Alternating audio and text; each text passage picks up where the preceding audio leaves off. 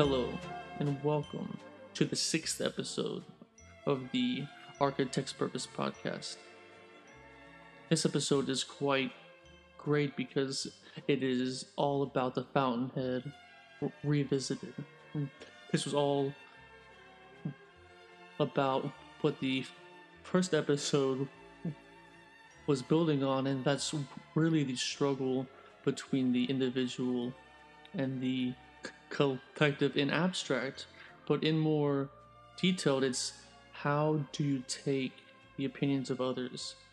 Do you hold the opinions of your peers higher than some arbitrary critic, or do you hold the needs of the public above all, or is there something within you that you are able to stand on and to truly be that driving force of your own life?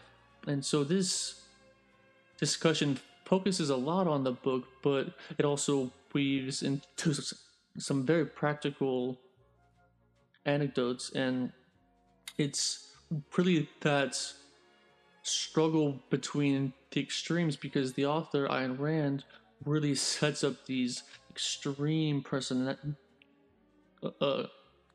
these extreme characters of extremely individualistic and extremely altruistic. And what is that real balance? Because none of us are ever really those extremes, nor do those extremes actually work.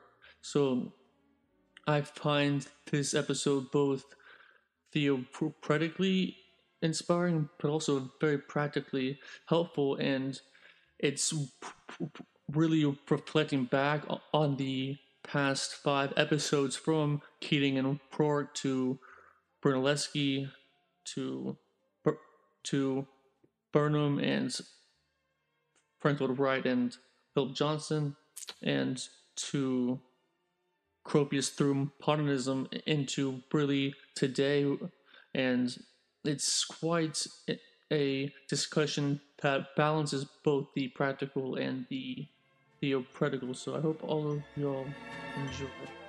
Really, it's the jumping off point and one of the foundational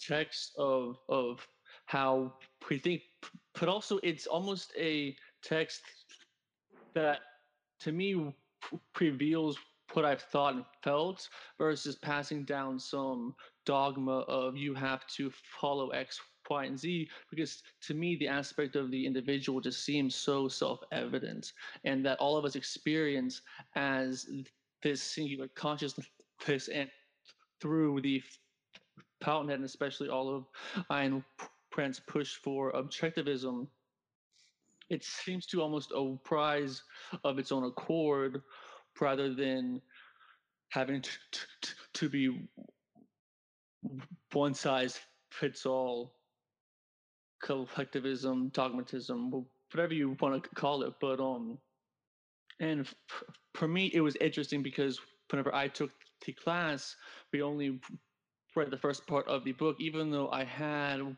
read it prior to reading it again, but reading it now for basically a third time. And I always love and enjoy reading books multiple times, and it takes reading quite a bit to get that comfortable. But also, this class was one that I was forced to read like almost a book a week or so. So it sped up that cognitive ability, and then I've kept it some at home after school. But it's interesting to revisit it after focusing on all of these pretty incredible pillars of architectural history and our own. So what were some of the things that the class focused on upon revisiting the Fountainhead after reading about real life architects? So it's always interesting to think about this as a fictitious book and how it relates to the actual profession. So one of the questions I asked them was, so Ellsworth Toohey got together this group of American writers, and they talked about criticism. So in the book, um, you know, Frank Lloyd Wright versus Johnson, or The Odd Couple, uh, I think that my personal opinion is that the birth of the architectural critic was revealed, because I think really before Johnson, and before what his curation at MoMA, the role of the architectural critic didn't quite exist. If you look at, I mean, I'm sure there were people with opinions about architecture, but the role of, in actual Prize of its own accord rather than having to be one size fits all collectivism, dogmatism, whatever you want to call it. But and for me, it was interesting because whenever I took the class, we only read the first part of the book, even though I had read it prior to printing it again, but printing it in South for basically a third time. And I always love and enjoy reading books multiple times, and it takes reading quite a bit to get that comfortable. But also, this class was one that I was forced to read like almost a book a week or so. So it sped up that cognitive ability, and then I've kept it some at home after school. But it's interesting to revisit it after focusing on all of these pretty incredible pillars of architectural history and our own. So what were some of the things that the class focused on upon revisiting the Fountainhead after reading about real life architects? So it's always interesting to think about this as a fictitious book and how it relates to the actual profession. So one of the questions I asked them was, uh, Ellsworth Toohey got together this group of American writers, and they talked about criticism. So in the book, um, Frank Lloyd Wright versus Johnson, or The Odd Couple, I, I think that my personal opinion is that the birth of the architectural critic was revealed, because I think really before Johnson, and before what his curation at MoMA, the role of the architectural critic didn't quite exist. If you look at, I mean, I'm sure there were people with opinions about architecture, but the role of, an actual profession related to architectural criticism didn't really exist. And so you take that out of context and you look at the fictitious creation of Ellsworth Toohey and his role as an architectural critic, or just as a critic in general. So he gathered this group of American writers, and I can't remember the name of the play, but one of the questions that I asked them was, do you remember, forget the name of the play, but do you remember the substance of the argument related to that play? Do you remember that? Yeah, and well, I don't remember say the plot of the play exactly, but what really stuck out to me was that strive towards almost mediocrity and the general consensus being something that almost all men could do instead of something absolutely incredible that only 1% could do. So part of it was, I think the most revealing statement is that if a if a critic of a play or of a building or of a piece of literature, if they agreed with that piece, they are essentially just becoming a reporter of the actions that happen in the play. Let's talk about the play. Instead of, isn't it much more difficult to convince the general public that a bad play is good, instead of saying that a good play is actually good? and isn't it much more challenging from a critical point of view to get people to go against their own natural instincts of good versus bad, or I like this versus don't like it? If you say as an architectural critic, this play is good, or I'm sorry, as a theater critic, this play is good, all of a sudden people will go to it and see it. And isn't that much more triumphal in that role as a theater critic to espouse something bad as something good? So that was the question I posed to them, and there was a lot of interesting discussion about that. Because it seems also, though, there's no question of morality and ethics. It's looking at it like more of just the challenge and the difficulty. Because, I mean, in my mind, wouldn't a critic doing their role want to try and have whatever it is aspire to be as great as it could be, and some fresh or some different eyes would offer something and positive. Um, So why would a critic say something? I mean, so they all gathered together and they all agreed that this play was shite, right? yeah, But yet the whole premise of it was to put it forth as this brilliant piece of theater. And what would motivate them to do that? I mean, part of it is what you said, is that um, it's so hard for the general public to recognize the brilliance in something.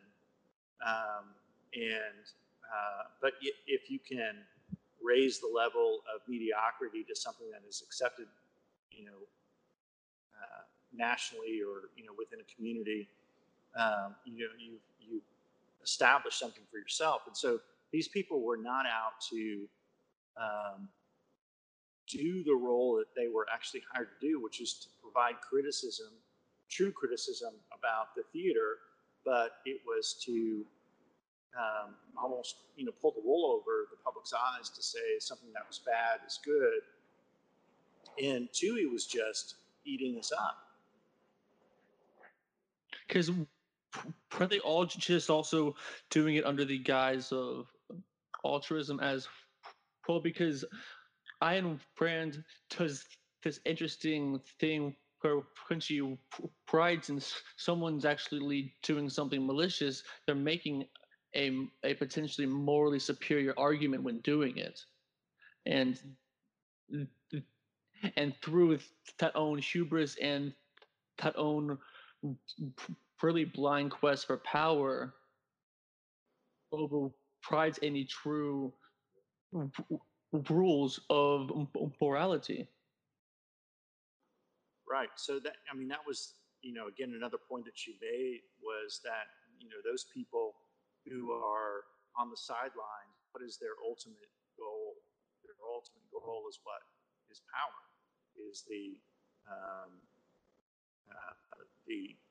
accumulation of power to be able to, drive people's opinion one way or another. That is the significance of power. So it creates this very interesting dichotomy between those, if you tell somebody that a play is good when it's actually bad, it throws off their sensibility of how they accept things. And so when a good play actually comes along, they're not able to analyze it. They're not able to make their own impression of it. And so it falls into the Keating world, where he was moved by public opinion. If public opinion said this was good, he designed in that way. If it was, if public opinion said this was bad, he shied away from that. Whereas Rourke had an internal compass that said this was right, this is what I wanted to do, this is the correct way to do it. I don't really care what public opinion is, I'm going to follow this path. So I'm not quite sure, where, again, it was a really interesting discussion with regard to how the role of the architectural critic plays on the production of architecture. But I'm sure we all I mean, I've had a long history, a long career, and for me, it's not the architectural criticism, but it's my, but it, but I still thrive on peer recognition. That if I submit an award for, against my peers, that's evaluated by my peers, and let's just call it the AIA for a minute, and I win an award, I have some sense of self satisfaction that I've pleased my peers. And so then I have to evaluate, is that a working idea or is that a Keating idea? And um,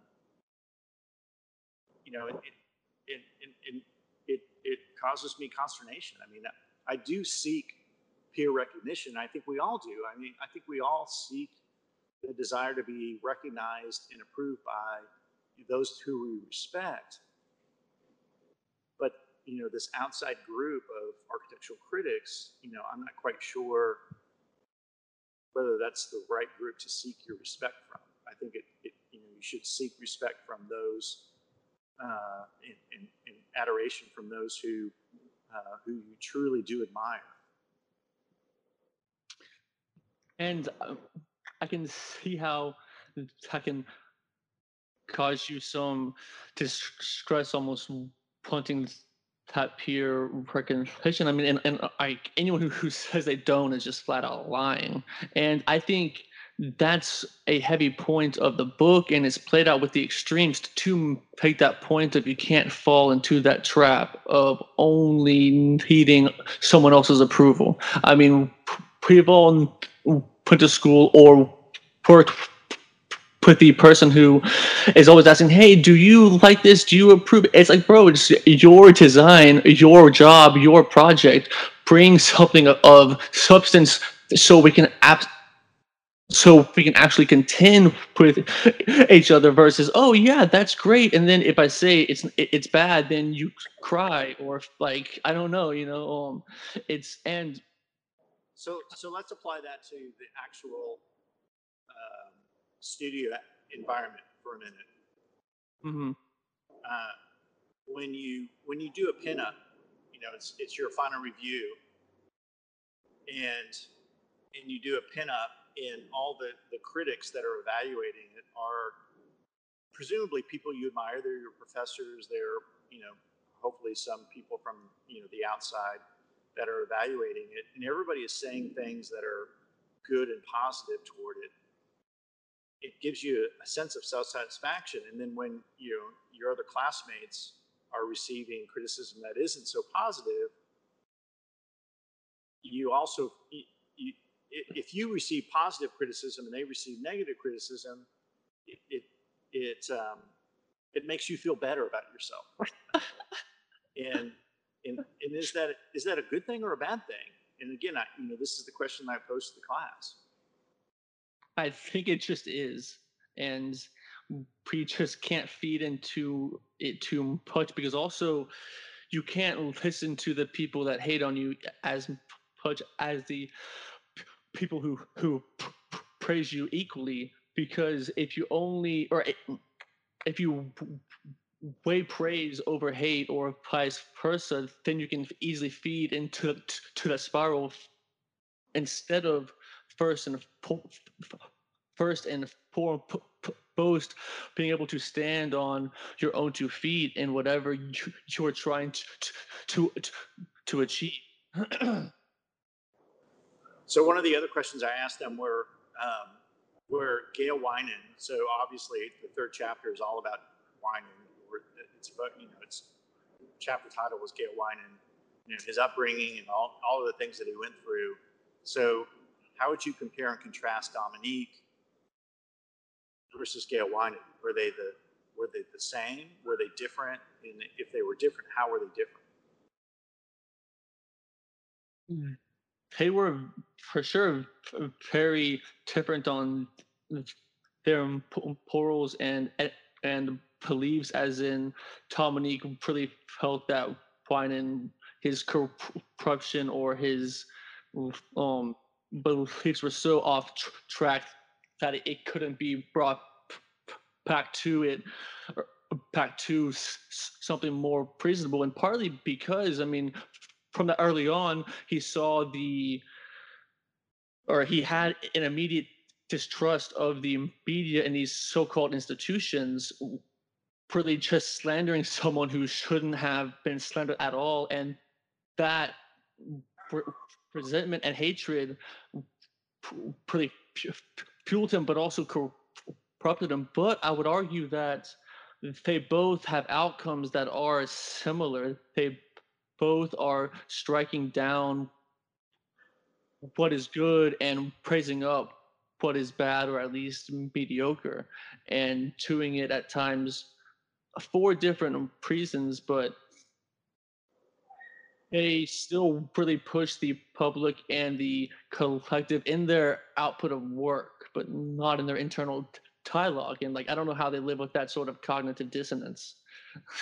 Well, I think I would disagree with you on that. I think Winan was giving the public what they wanted. So he was doing, in a sense, everything that Ellsworth Toohey was espousing. He was, and he wasn't necessarily, saying, the good is bad and the bad is good, but he was, he was placating, he was playing to the general public. Like if the general public felt like they wanted to hear about this issue or that issue, I mean, that's where he made his fortune. But I think his internal he still had an internal compass that was the opposite.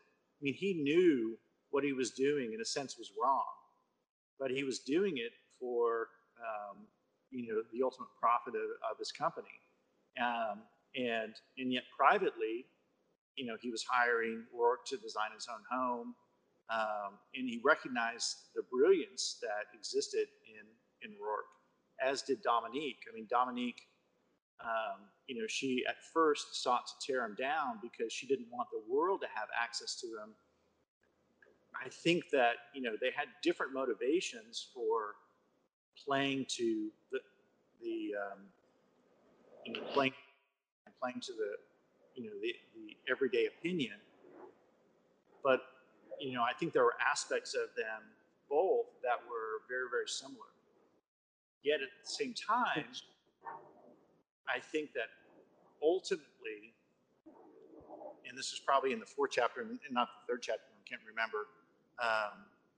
Ultimately, Winan, during the trial of the Cortland Homes, he couldn't bring himself to side with Rourke. He couldn't make that stand. And even though after everybody abandoned him and he really tried to uphold Rourke, ultimately he gave in. And that's one of the things that Dominique didn't do. She ultimately didn't give in. She held her position. And I think that there was an interesting moment that was brought out. So, to back up for a minute, I was showing the students the movie, and so I told them, I'm trying to write a screenplay for it because I think the old movie is just such a horrible thing. But they got the first chapter right, and they got the fourth chapter or the first part right and the fourth part right. But all the stuff in between was all kind of jumbled up. It was all different in the book, right? It was too fast. Yeah. But ultimately, the way they played the trial and the way they showed the fact that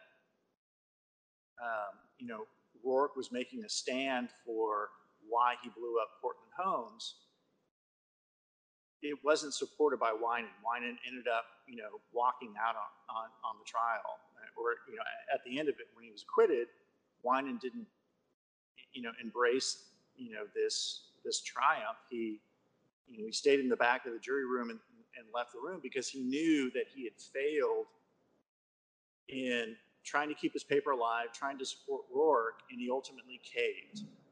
And he lost his integrity. He lost the thing that he felt like was so important to him internally, even though outwardly it was all whatever the public wants, fine, I'll give it to him. He still had an internal compass that was very strong, but ultimately it wasn't strong enough to overcome something that took his paper down.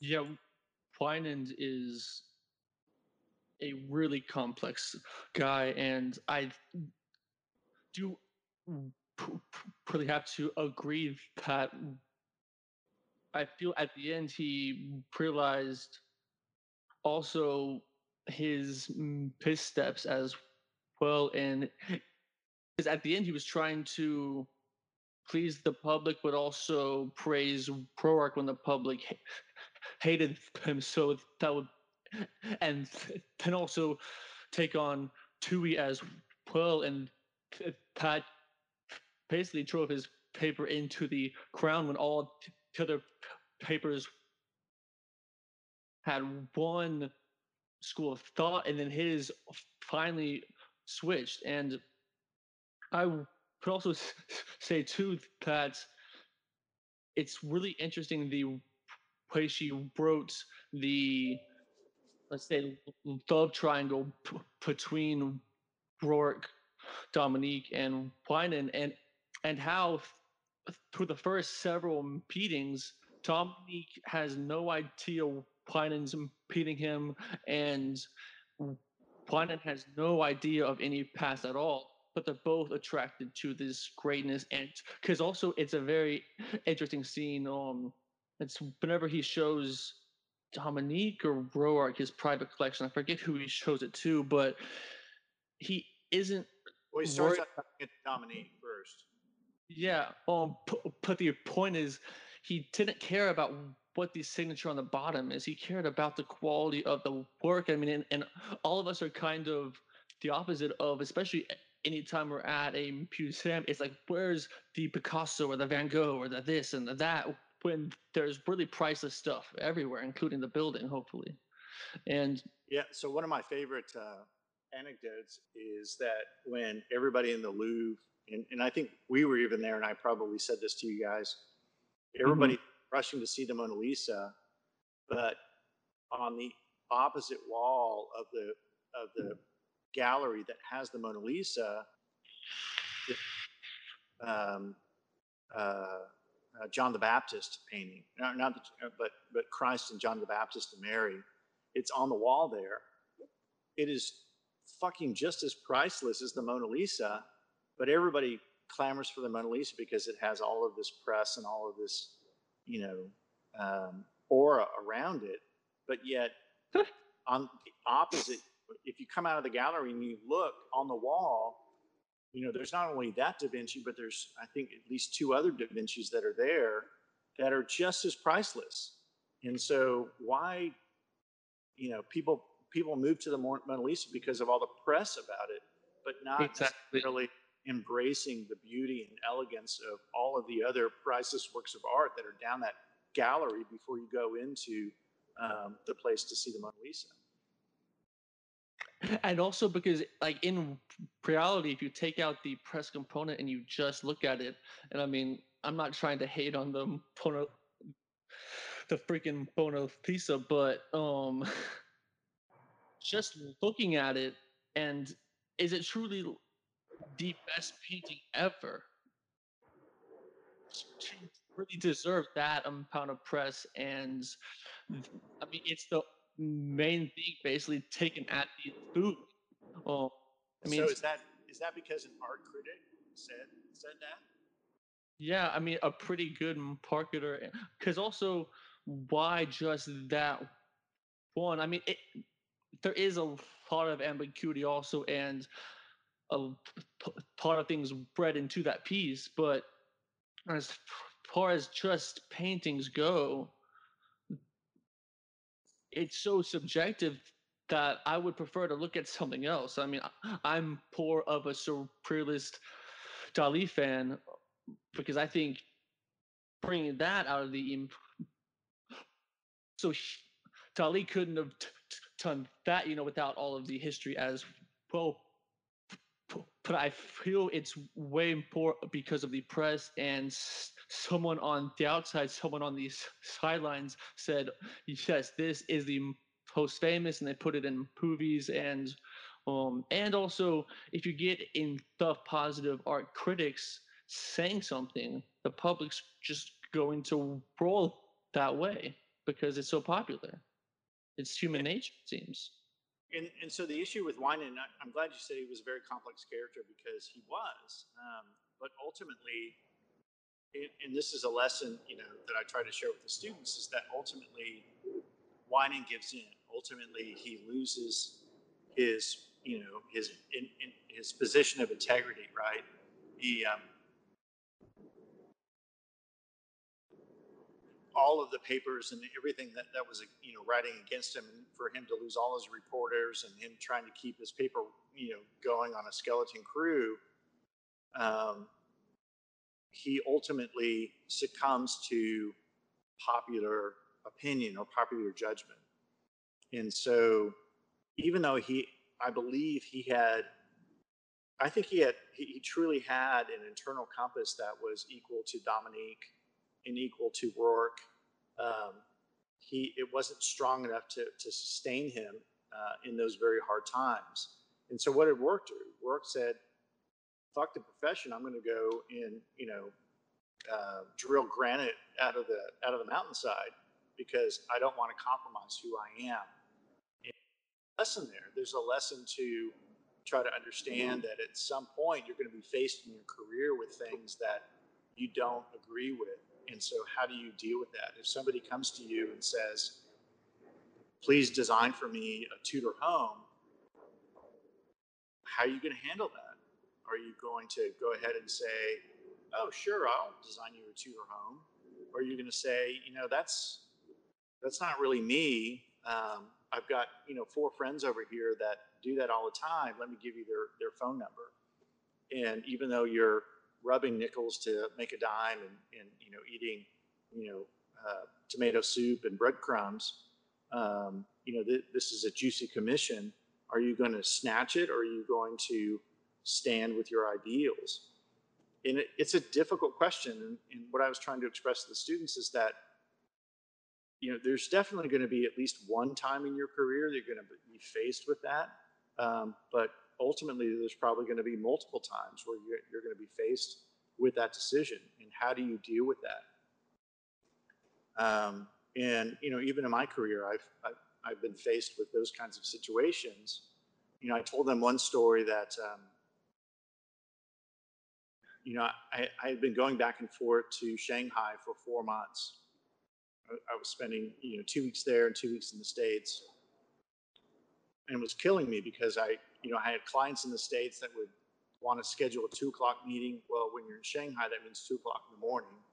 So you're getting up at 2 o'clock in the morning to have a conference call, about a project, and then you're trying to go to the office at 9 o'clock, and you're just. I was basically a zombie for those 4 months. So we were working on a project so the Chinese are really good about copying things. They're not really good about wanting things that, unlike Dubai, where they want the most unique, snazziest, let my building twirl around and blah blah blah. The Chinese are in general, and I know this is it's not indicative of every Chinese developer, but the Chinese, they'll see something that they like and they say, "Well, build me that because I know it works. I like the way it looks. Just build me that." So I went to a meeting. We've been working on this project for 4 months. We were told by the client, so it was with the Huawei Corporation, and if you don't know who Huawei is, they are the largest telecom communications company in the world. They aren't really allowed in the U.S. because of the whole Trump thing, but they're all over Europe, and of course they're all over Asia. I mean, they're giants. So we were tasked to take one of their campuses. It wasn't just a building; it was a whole campus. They wanted to convert it to a training facility, and it was an old warehouse, a series of old warehouses that we were going to convert. And we were told that they wanted it to be modern, they wanted it to be progressive, and so we had spent 4 months developing the designs for this, and we were finally asked to come out, or we were finally at the point where we could present it to the client. So we boarded a train, took a train for 2 hours, got there and sat in an ante room for like 2 hours because Mr. I don't even know his name, but I'll call him Mr. Huawei. Mr. Huawei was in the room, and so we finally get into the room, and they've been talking about other kinds of business, and our project comes up. So I prepared all the slides, or not slides, but the PowerPoint. I'm going to walk them through the design. We had these two giant models that we had made that were shipped out there that we were going to roll out in front of them. And so I get up to the podium and I start to speak, and somebody says, "Whoa, wait, there's another matter of business that we need to do first." Well, then I find out that Mr. Huawei's son is part of their architecture design group that they have internally. He gets up there and he makes a presentation. So at some point, Mr. Huawei went to Russia. He went to Moscow, and across from the Kremlin, there's a shopping center called the GUM, the GUM shopping center. And it's a neoclassical building. It's 3 stories. It's a beautiful piece of architecture.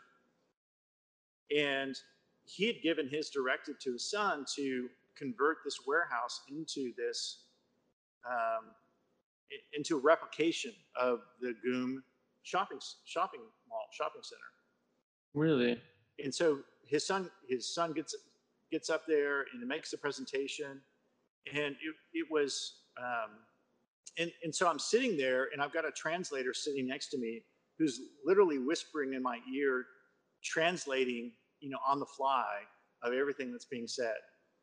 And at some point, Mr. Huawei says, "No, the sign that is over that shop, I remember it being like 2 feet over that way." His recollection and his insistence on it being the exact replica of what was there was so insistent.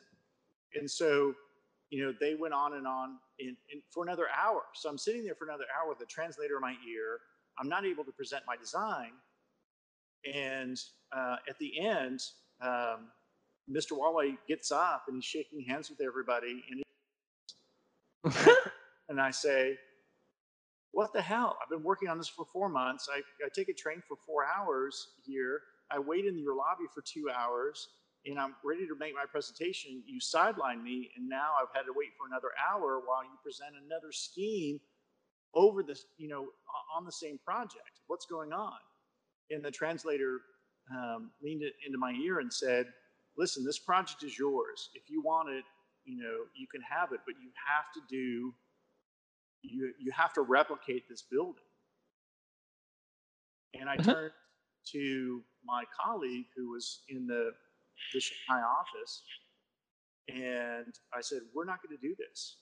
We're not going to do it. We're not going to replicate something that already exists out in the world. It doesn't make any sense. And we're not going to punish the 14 other people in the office who are going to have to draw and detail this building over the next 3 years. We're just not going to do that." And it was about a $2.5 million commission. And so it was really hard to swallow, but I went back to the powers that be, in my firm and said, "Yeah, it's a great commission. It's a lot of money, and I know that the office needs this kind of income, but why would we do this? We shouldn't be doing this." And so, that was a moment, and I've had other moments in my career, but that was a very significant moment of me saying, we are not going to replicate something that already exists out there. If they would have at least given us the commission to say, "Here's your starting point. Now look at ways in which you can improve it or do something different," I might have reconsidered. But they wanted us to fucking literally duplicate this thing. Yeah, it is absolutely stunning and beautiful, and it looks like the Milan Galleria on steroids, on Russian steroids, because it is. Oh, are you looking at the image of it? Yeah, it is. Outstanding, and It's a it was beautiful built. building. Yeah, but also it was built a century ago, and so because of that nature. And I mean, especially being at a firm where you can turn that down. And I mean, I'm not even saying that some people can't, but I mean, I'm sure someone built it for them, and that's really what we are trying to ask in the crux of this discussion and the class is to be an architect, what should you be? And in that, you have to be able to stand your ground and not completely copy and build what's already been done and absolutely old. And not to say a lot of these aspects are absolutely phenomenal and should be copied, but aspects of it, not the pie pastors and the neoclassical detailing. Like you don't even really need all that. I mean, I can envision something super clean and modern with the same programmatic party and spatial party. Which is essentially what we did. Is we set up, we had all of these diagrams to show kind of the classical proportion of what we were trying to do, in the rhythm of how we'd established the column bays and all of that, but it was in a very modern language, and we didn't even get to present it. So I had 4 months of work just down the drain. I had two So models that I mean they paid us for it, and we didn't lose any money on it, but we didn't obviously get the $2.5 million commission either. so them presenting that they basically wanted a copy, or that they literally wanted a copy of Tagoom, was that completely out of the blue? Like, was because it seems so. Are they trying to basically cram all of the programmatic elements of the campus into the GOOM, essentially? So this forwards our discussion to the Renier de Graaf um, book, which talks about, so he's got the first part, he's got the middle part, and he's got the end part. Well, the middle part is all about his journey through these 3 or 4 projects, both in England, in the Middle East, and in China. And, it's kind of a month by month. This is what's happening this month. This is what happened this month. Oh, well, this was reversed. This was done this way. Um, and it was a very apt, the reason I love that section of the book because it was a very apt description of um, part of my career over the last probably 7-8 years, that and I say that to answer your question. No, we had no idea, because the people who were informing us weren't necessarily in the know of what Mr. Huawei truly wanted. Um, we were told one thing, and so we were delivering that. We were also told that he did kind of classical architecture, which is why we spent all of this time creating diagrams to explain why the building, if in its redesign, would be classically proportioned, just used in delineated in a much more modern vocabulary. Um, but we didn't even get a chance to express that. We didn't even get a chance to make our presentation, and that's what happens in these when you're working internationally. You don't necessarily understand what people's motivations are. It's a little bit better in the States because sometimes you can guess correctly what people's motivations are, and most of the time with developers, it's what the bottom line is, and if you can present to them a different way of doing things and create a better bottom line for it, they'll buy into it no matter what it looks like. It doesn't, in one sense, it doesn't matter to them what it looks like. It's just what is my return on my investment.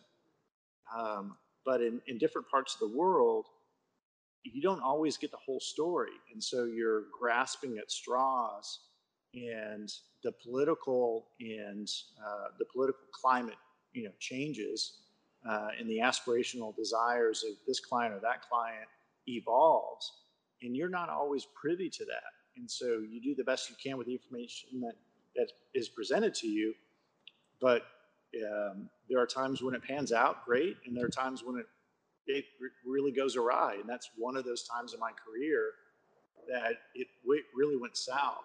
Um, we had no idea. We were totally blindsided. Well, I mean, I sat in that meeting with the translator in my ear, aghast at what I was hearing, and um, and I had no ability. I mean, I couldn't say, Mr. Huawei, we've got 45-minute presentation to give to you. Just give us 45 minutes, or give us a half an hour, and let me show you what we've done. It was, when he was finished with his discussion with his son, he kind of stood up and left the room. Yikes. And I'm sure that was absolutely quite frustrating and even just bewildering of it being so unexpected and such a change. So were y'all competing against others uh uh, explicitly at that time Yep. or no? So yeah, that is interesting how they said, okay, this is what we want actually. Because I mean, I assume y'all had some coordination with the client throughout the design process before the pitch. No, I mean, No, um, it was we were talking to the second or third tier down, because we uh, didn't have Huawei. We could only rely on what his sycophants were telling us, and and so I keep telling the students. I said, "What is the name of this class?" The Architect Contemporary Society. Well, these are the kinds of issues. Certainly if you're competing at an international stage, these are the kinds of issues that you're facing. Um, and again, there's a decision point that you have to make. There's a point where you have to say, this is where my career is going to take me, or I'm going to go another direction. And these are all hard issues. These are all very difficult things that you have to face. And you know, I'm not so sure I was even supported in turning down the commission. Um, $2.5 million. Like, I mean, nobody said the next day you're fired. Um, but at the same time, it was that office struggled for the next couple of years, and in really building up clientele and really building up its ability to be self-sustaining, and that would have contributed greatly to the financial bottom line. But I think from an integrity point of view, it would have been probably the worst thing for that office. And as I understand, it's done pretty well since then. and also, if you're doing a direct copy, it's legit plagiarism, so you couldn't even submit it for any kind of recognition whatsoever, which is something a firm kind of needs for that social proof. It's just that question of how do you attack those awards? Is it for the intention of having them, or is it about just doing such quality work it gets hopefully recognized? But if that's the goal, that seems to be something quite detrimental. But back to something you mm, um, mentioned just earlier about how it can be kind of different when you're actually in a room and you're speaking with the decision makers. And I'm speaking about both actual like commission projects, but also awards. And because also it depends, like almost every different project you deal with different decision makers, so it depends on what they are interested in. So how much of trying to extract out who they are to give them what they want to hear, like how much of that is just along the same realm of placating to the masses, or how much of that is just doing your job and research to have a deeper understanding? And I think there's a fine line, right? Well, there is. I mean, um, if you look at some architects, and we talk about. I always ask the students the question, okay, remind me who the whites are, and so that's like an ongoing, not a joke, but an ongoing. Okay, it's these five architects. Okay, well then who are the grays, and then who are the silvers, and and what are what are their penchants, what are their points of view. I think there are architects that have taken the position, rightfully or wrongfully, that whoever, like Rourke, whoever wants my architecture will come to me eventually. I don't necessarily, and so what I try to share with the students is that that's part of the decision of your career as well. Is that at some point you're going to have to decide what kind of architect you are. Are you the architect that says, the world be damned, if you want my architecture, you'll come to me and I'll wait tables until I find a client? Or are you the architect that says, I want to understand what my clients' wants and needs are, and I'm going to try to educate them along the process and try to do the best building I can for them within the terms that they can understand? Or are you the architect that says, whatever you want, I'll design for you. Just tell me what you want. And maybe there are more than those three general categories, but I think in my career I've probably been more in the middle than on the two extremes. And there are very few people who can live on the extreme. Well, there are very few people who can live on the upper extreme. There are a lot of architects that are out there on the lower extreme. Unfortunately. And for me, I think it's an issue of I always take an opportunity to do a building to educate my clients, and not that they're dumb or uneducated or without the capacity to understand, but they don't build buildings even developers who do build buildings all the time. I think it's my role as an architect, and you've heard me say this over and over and over again. If somebody can think of themselves, why the fuck are they going to hire me? My role is to think of things that they cannot think of themselves. And so, a developer is kind of locked into thinking of what's the return on investment, and that's great because that is their role. My role as an architect is to provide them a design solution that gives them the best return on investment, at the same time challenges their notion of what they do every single day. Is there another way to think about doing tilt walls? Is there another way to think about doing a 4-story building? Is there another way to think about doing a campus? Is there another way to think about doing these elements that is beneficial to them, but yet at the same time stretches them emotionally, it stretches them,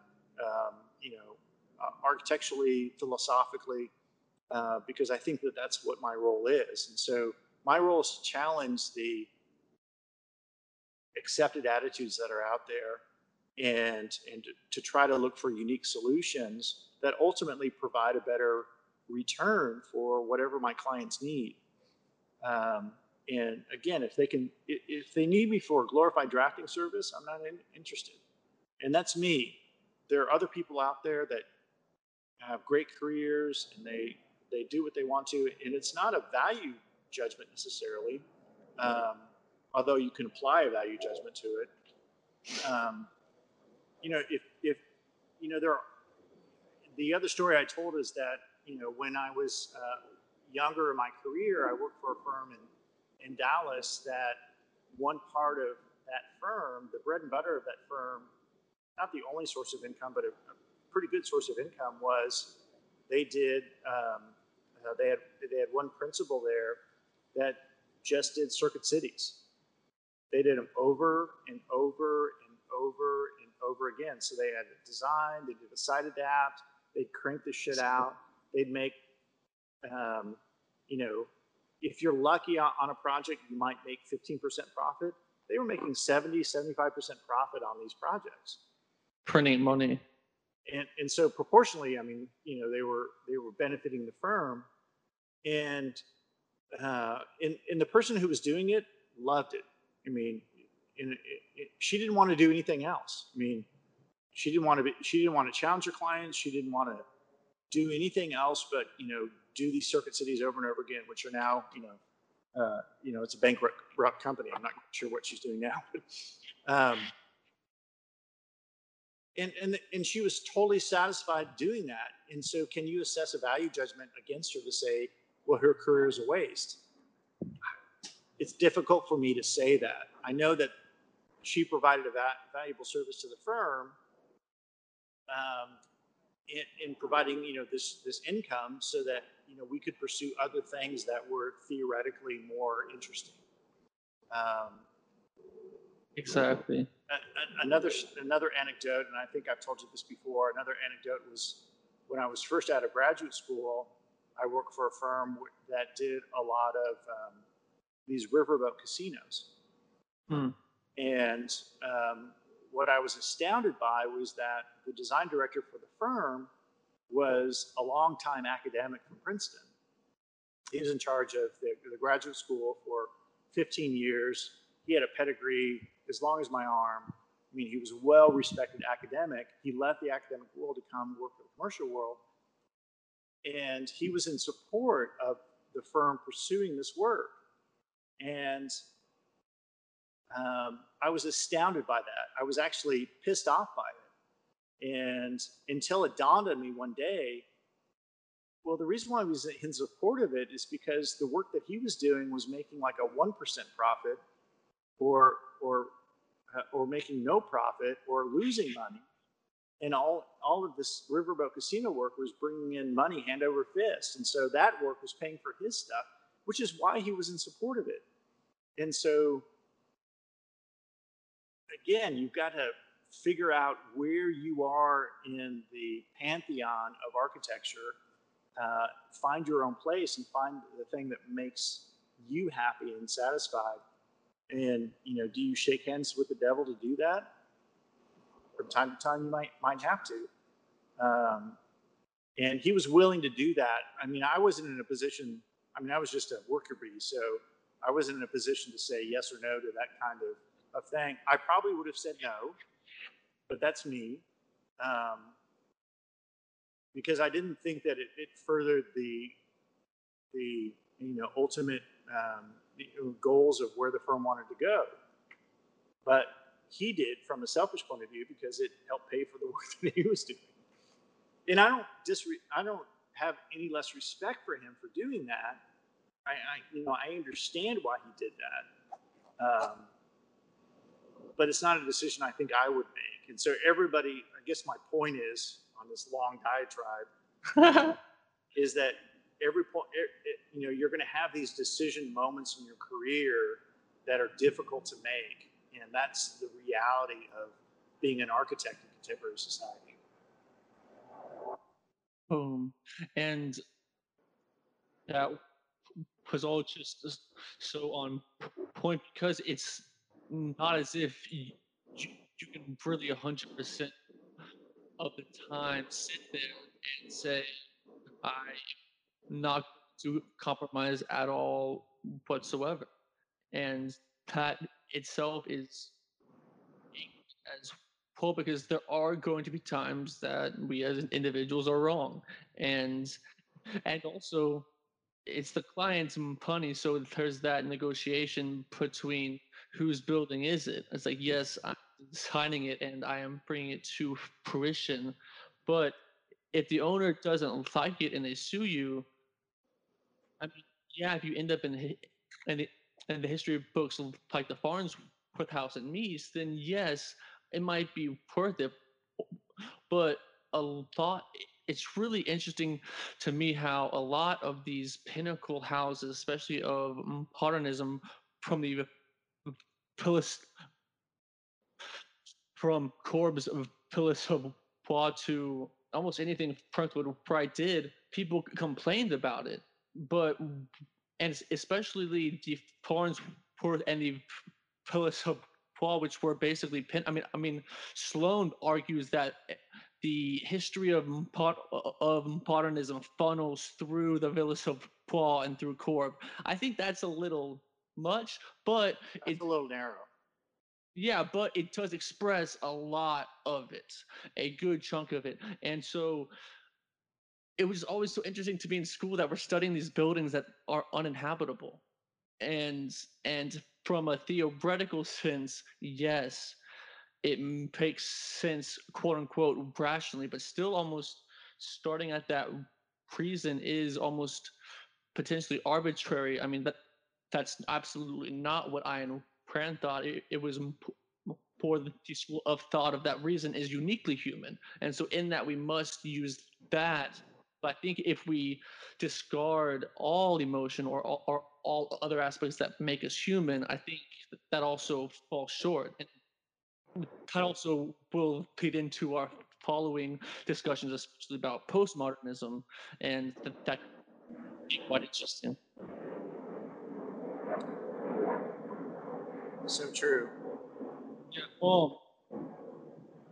And so in looking at the Fountainhead again, and after reading through all of these pretty pinnacle architects throughout time, they really share a lot of pro-arc from Bruno Lesky, Burnham, Franklin Bright, and Gropius. As a lot. I'd say it's like 80% Rourke, if not even more, where Philip Johnson's probably mostly Keating and or Toohey, because even in the Fountainhead, Toohey finally takes that switch and said modernism is great. It's the gem of mankind, and so and that also really was the final impale in Keating's coffin because he was instantly old school and out of date. You know, so if you stick to what you think people want, it's going to change. And once it changes, what are you going to do? Can you evolve and adapt? And really, the only person we've seen do that is Philip Johnson, because everyone else, yeah, they kind of reinvented themselves, but it was still themselves, like Franklin Wright and Korb. But I to me, thinking about all of this of these architects, they have a certain style or certain, I mean, style is like an overblown term. Acceptance free. Exactly. I mean, his aesthetic and style is I, I'm not even sure where to be keen on that one because it is such a hodgepodge at times of history. Well, I mean, and we'll have a chance to talk about Venturi in a lot more detail, but you know, he was one that eschewed style because he was building for what he thought was the right thing for that specific project. Um, and Phil, you're absolutely right. Phil Johnson is the ultimate architectural chameleon uh, who reinvented himself like Madonna, you know, every several years, and kept himself current in that way. But you know, Johnson's ultimate um, contribution to architecture was his philanthropy, was his ability to see the excellence in others and help promote them. And I will always be grateful to him for that, even though I really don't like his architecture at all in any aspect. Um, but that's my personal opinion. I've got to take a conference call here in 5 minutes. So, All but right. anything else you want to talk about? One thing I wrote down, as we've been discussing architecture critics is, just they want that ability to control the outcome without actually doing the work. And I think that's the big distinction. Are you in the game or are you on the sidelines? And if you're just on the sidelines, which is fine, but what is the actual highest ethical role that you can take? And it's obviously not trying to get power. And also one thing that has really stuck out to me in this age of real identity politics and this whole intersectionalism idea is that when you intersect enough, the it always distills down to the individual, like the ultimate mind authority. The ultimate mind authority is the individual. It is. I mean, like even though we can all have similar and some shared no one has had the exact same. So trying to have a totem pole instead of flipping it, and like me, I actually somewhat agree with intersectionalism. I just push it out to infinity, and it's the individual, you know. And to me, that's the biggest takeaway from the Fountainhead. And she pushes the extremes because how else are people going to listen, you know? Well, I love the Fountainhead because she sets up the extremes that you can then juxtapose your own position, either for or against those extremes. You Exactly. for or against Gail Winan, you're either against Dominique, you're either for or against Rourke, you're for or against Keating, and there might be aspects in which you are partially for one and partially for another, and there are different times in your careers where you embrace several of those personalities. But I love the fact. I mean, that's the goal of great writing, is to set up characters that represent these extremes that can, uh, like uh, that can float in and out of your existence, float in and out of your life. Um, and so I really appreciate that about the Fountainhead. Yeah, and last thing is how, to me, all great literature is just a psychological analysis of our internal being, and it's projected onto the exterior because that's what we can really understand. We can understand relationships between people a lot easier than we can the relationships between ourselves. And I mean, like everything from the hits up until now, it really seems that great literature is really trying to understand us as humans and really project it out. But all touch a go, and I enjoyed this a lot, and I'm excited about our next one as well. Me too. All right. I love you. See you later. Same.